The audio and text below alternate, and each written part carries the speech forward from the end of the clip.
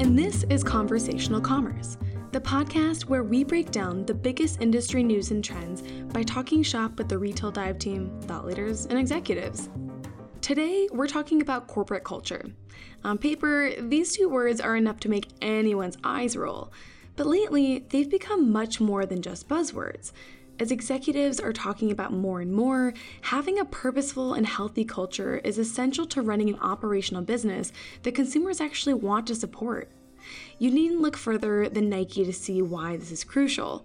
Earlier this month, 2 female former employees filed a class action lawsuit against the athletic brand, alleging sex discrimination on the grounds that Nike pays women less than their male counterparts, promotes women less, and offers them smaller annual salary increases and bonuses. Overall, the company is described as having a quote-unquote boys club culture. So today on the show, we're going to break down just what this means for Nike. But of course, they're not the only company struggling with this. In fact, as you'll hear later in the show from culture and branding expert Denise Lee-Yan, the industry as a whole has a culture problem. The good news, though, is that more people are talking about what they want their culture to be and what they need to do to get there. Denise shared a number of tips with me that retailers and brands can use to fuse their brand purpose and their mission statement into one single purpose that promotes a positive work culture. All right, let's dive in. I'm back in the studio with Retail Dive Associate Editor Kara Salpini. Hey, Kara. Hey, Corinne. So let's just jump right into it. As you've been covering in your reporting, corporate culture, particularly toxic culture, has become a major conversation across all industries, including retail this year. That's in part thanks to the Me Too movement, which has raised awareness about gender power imbalances and discrimination in the workplace. Because of this, more women have felt comfortable speaking out about unhealthy corporate environments and begun demanding change. So as a result, more executives have come under investigation for misconduct allegations, and many have ultimately resigned or been fired. Nike has also come under fire for not just one, but a slew of executives and signs of a systemically toxic, quote-unquote, boys club culture. All of this has really come to a head in the last week. So, Kara, can you break down what the latest news is at Nike? Yeah, so basically there was a lawsuit filed in the U.S. District Court of Oregon that was claiming sexual discrimination at Nike. And so the two plaintiffs in the case, or primary plaintiffs in the case, it is a class action lawsuit, are Sarah Johnston and Kelly Cahill. And they're essentially saying that Nike discriminates against women in terms of pay, in terms of promotions, and that they funnel them into jobs that are less likely to create more opportunities for salary raises and for promotions. So those are sort of half of the claims, and the other side is sexual harassment at the athletics retailer. So there were several incidents that are described in detail in the lawsuit about executives saying inappropriate things, inappropriate actions towards female employees, and just a lot of, like you said, toxic and boys club-like incidents. And the lawsuit gets pretty graphic, right? I mean, there's a lot of vulgarities in there. It gets very detailed about, especially there's an incident with one Nike executive in which an employee witnessed him pushing a female employee against a wall and sticking his hand up her skirt. And there were apparently multiple employees there at the time who witnessed it, and nothing was apparently done about it. HR basically told her to forget about it. No disciplinary measures were going to be taken. They had looked into it, and he was later promoted, and she would be working more closely with him after that. Yeah. And so you spoke with some of the attorneys that are representing these women. What do they have to say with this? And are they optimistic that this lawsuit, this class action, as you're saying, will spark some kind of bigger change there at Nike? Yeah, I spoke with Anna Joyce, who's a partner with Markowitz Herbold, and she was basically saying it's not that Nike hasn't done positive things in the past, but what we are trying to fix is the corporate culture.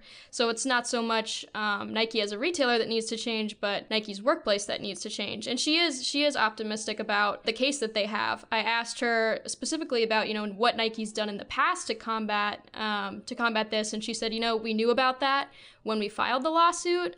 We still think we have a strong case, even though they've made efforts in the past, and basically that it's a more systemic issue than just these few isolated incidents. Right. So I guess the big question now is, what is Nike doing about all of this?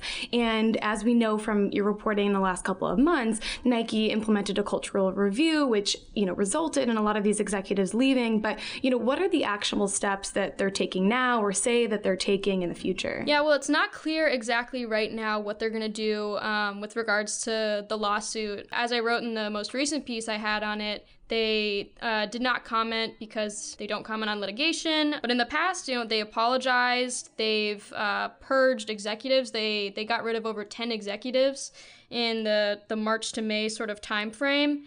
They've promoted women to previous executive positions. They've raised salaries. It also might be smart to look at Lululemon as an example here, because Lululemon, like you said, had an issue with CEO Lauren Podevin, and in his stead replaced him with Calvin McDonald, who came from Sephora, and Sephora is very much on the other end of the spectrum. They're very much viewed as a diverse retailer, really women-focused. So on their part, that was a really smart move to sort of get back on the right track, especially from the corporate side of things. From one aspect, right, this is what does it mean for the employees of Nike, but what does this also mean for Nike consumers? So far, is the company seeing any kind of blowback from consumers? How is this hurting their branding or their reputation? It sort of depends. There are some measures that show that Nike's brand has already been affected by some of these issues. So there was a study by YouGov Brand Index in May which showed that 35% of people surveyed said they would consider buying from Nike, which is its lowest level in 11 months. And so that was before this lawsuit came out. Then again, the most recent quarter that we covered showed no signs that sales had been impacted. Nike still seemed to be doing well. It didn't seem to impact the bottom line at all. And the company is one of the top athletics brands for Gen Z, as well as just across the board. So it's not clear exactly how much cases like this or incidents like this really impact the company's sales, at least. It's another question how many customers are going to look at Nike in the future and say, okay, we've seen, 4 or 5 instances where people have brought up sexual discrimination and start to associate it with that kind of an anti-female sentiment. So at Nike, we also know they've really been prioritizing innovation around women's styles. So what do you think the company needs to do in order to come back from this, and can they come back from it?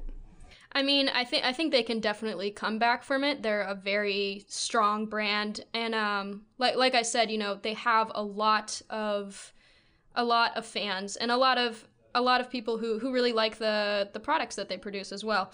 So I don't think it's a question of whether or not they can come back. I think it's more a question of how many times this is going to occur, how many customers really care about that. And I think it is becoming more of a thing in retail where customers are paying more attention to that. They want to know what social causes their brands support. They want to know what kind of corporate culture their favorite brands support. So I think it is more of a threat for this company going forward than it perhaps has been in the past, but they definitely are still strongly positioned in the athletics market. So I don't think it's an immediate issue, but it will be long term if they can't figure out how to address women in the workplace, because that's eventually going to translate to women who are shopping there, and they're not going to want to anymore. Yeah, well, we'll keep watching your coverage, and thanks so much for coming on the show. Yep, anytime.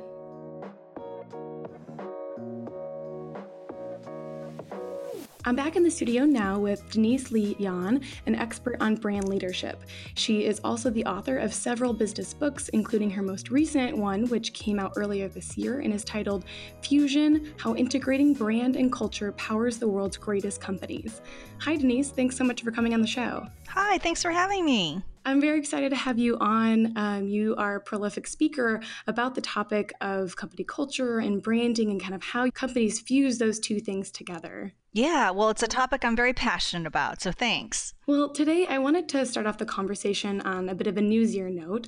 As Retail Dive has been reporting on just this year, many executives have been let go or resigned from top companies in the retail industry like Nike and Lululemon because of allegations of misconduct. These are just a few big retail names. They're obviously the most public and extreme examples, but I think it does beg the question, does retail have a corporate culture problem? Yeah, I mean, I think if you look at turnover alone, that has been, I think kind of like an average part-time retail employee turnover has been like in the 70s and rising over the past few years. And I really think that at this point, there's almost, you could say, a war for retail talent out there with employees just jumping from job to job. And I think that's an indication that few retailers are offering them an experience and a culture that they want to stay with.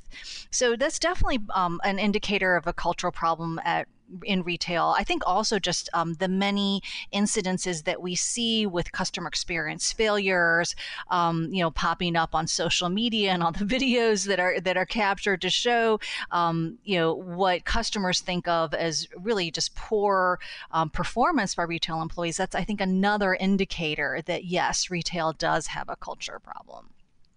It seems like we're talking more about corporate culture than we have before in the industry. So I wonder why that is. I mean, how have you seen the conversation change over the last 5, 10 years?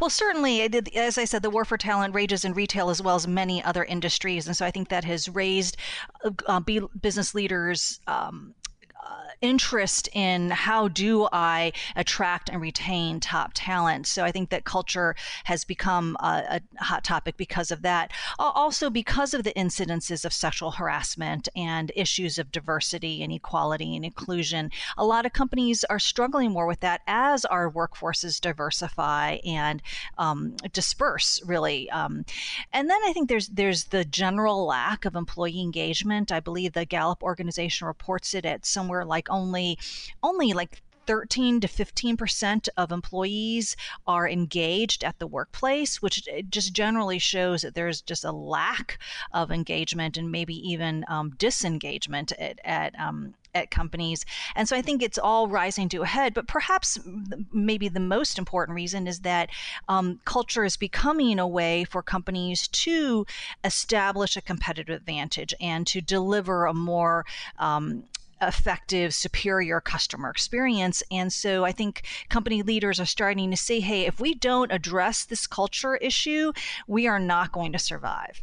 So it seems like the examples that have been, most in the public have been issues where there has been a clear toxic culture at companies. So I wonder, what advice you give for companies to identify what their culture is, whether or not it's toxic, and how they can revamp it to help their employees and customers as well.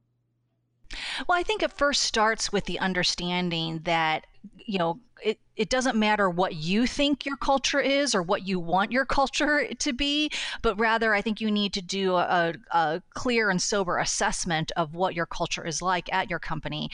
I have a tool. You mentioned the book that I recently published, Fusion, and as part of that, I launched a free online assessment tool that enables you to determine, what is your existing culture like versus your desired culture. And there are lots of other cultural assessments and frameworks that can be used.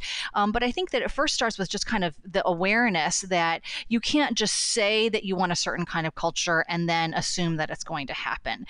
It requires deliberate effort on your part. And the first step is to really assess where you are relative to your desired culture. It seems like culture, as you've mentioned, is becoming a bigger part of branding. So, you want your culture to be positive, right? So that your employees are more engaged. I think this goes back to the themes that you were talking about with retention, keeping good talent on board. But it also plays into what your customers think of you and, whether or not they feel more loyal and feel more of a connection to you. So why is it that culture is becoming a part of the branding in a way that it wasn't before?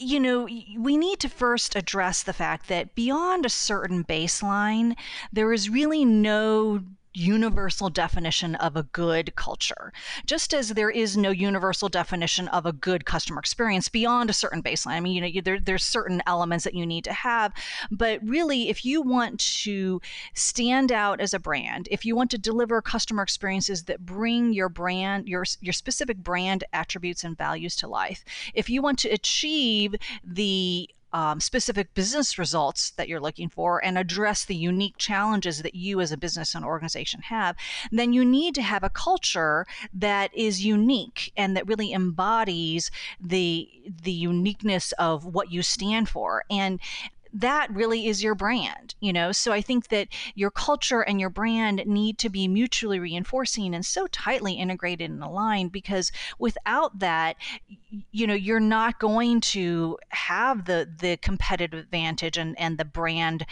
value that you need to really succeed. There is an interesting example. I wrote a story a couple of months back at the end of last year, looking at how the marketing played into loyalty for REI, which I think is often called out as an example of a company that does a really good job of doing this. But they had a campaign called Force of Nature, which really rallied a lot of women together around the notion that females are being underrepresented in outdoor activities. And so with that campaign, they increased their assortment in high-tech gear for women, and had a very prolific social media campaign to engage their customers. And with that, the company found that full price women's business went up 20% during the height of its run. And I think that seems like an example of a company that, because of that campaign, was able to attach its customers with its brand mission in an interesting way. I wonder what you think of that example, and if there are other companies that you think are really hitting the nail on the head with this. It is an excellent example, because I think it really, as you said, that effort came from the core of what REI is. Its mission is to bring the adventure and excitement of the outdoors to its customers. And really, another example from REI is its Opt Outside campaign. The decision to close its doors on Black Friday actually initiated from this idea that, hey, as a company, we want to do things for our employees that reinforce our mission. Why don't we pay them to go outside instead of working on Black Friday, and let's close our doors and invite our customers to join them as well. And so I think that, when you do things that are grounded in your overarching purpose and reflect your unique core values, you not only engage your employees so that they then in turn engage your customers, but I think that you actually do differentiate your brand and make your brand stand out. People who share your values and who want to be a part of your purpose are naturally attracted to you. You mentioned there's no silver bullet, there's no clear example of what is good culture, but you mentioned it goes back to the core mission of what the company stands for. Are there other pieces of advice that you would say in terms of process? I mean, where does a company start out and say, here's how we want to revamp our corporate culture, here's what we want it to be? How do they go about achieving that? Yeah, so very quickly, because I wrote a whole book about the topic, but very quickly, I do think it starts with an overarching purpose, a single purpose for your brand and your organization. Instead of having like a brand purpose and then a mission statement, you want to unite your employees and everything that you do around an overarching purpose and a single set of core values that guide their behaviors and attitudes and guide what you want your brand to stand for. Also, as a leader, you need to take responsibility for cultivating this culture. As we talked about at the beginning, you can't just say it and it will happen. You need to take deliberate steps. And so in my book, I outline 5 steps to do so. I'll just highlight one of them, which is to create culture-changing employee experiences. You can't expect your employees to create experiences for customers that they don't have themselves. So you need to take all of the focus and priority that you put on customer experience and do the same thing with your employee experience. Design experiences that bring your unique brand attributes and your purpose and your values to life. And, journey map out how an employee experiences your organization just the same way you would do with a company, and how can you optimize each touch point, each interaction, each step, so that your employees really get a good sense of the difference that you're trying to make in the world and how then they can deliver that to customers. And so throughout the research for your book, I imagine that you looked into a lot of companies and have a good sense for where the business industries are at with this. And do you think that this is a conversation that the majority of the industry or just a small players in the field are looking at? And, when do you think this will be, top of mind for all companies? Well, I do think it is an emerging topic and that is coming on leaders' radar screens. And, I would just say that it's going to take time for it to become, for culture building as a discipline to become mainstream. And that's part of the reason why I wrote my book, because I didn't think there was a lot of instruction out there about how do you cultivate the kind of culture that you want. So it'll take some time. But I think if we look at examples, everything from Amazon to REI, to Airbnb, for example, and we look at what they're doing, as well as companies that we've admired for years, whether that's Starbucks or Southwest Airlines, and dissect what it is that they have done to integrate and align brand and culture and make that a priority. You can indeed achieve the desired culture that you're looking for and that your business really needs. Right. Well, thank you so much, Denise, for all your insight and perspective on this topic. Really appreciate it. Thanks a lot, Corinne. Thanks for tuning in to this episode of Conversational Commerce. For all the latest updates on industry news, analysis, and trends, subscribe to our free daily newsletter at retaildive.com. If you like this show, leave us a review on iTunes and stay tuned for more episodes. Until next time, I'm Corinne Ruff, and this was Conversational Commerce.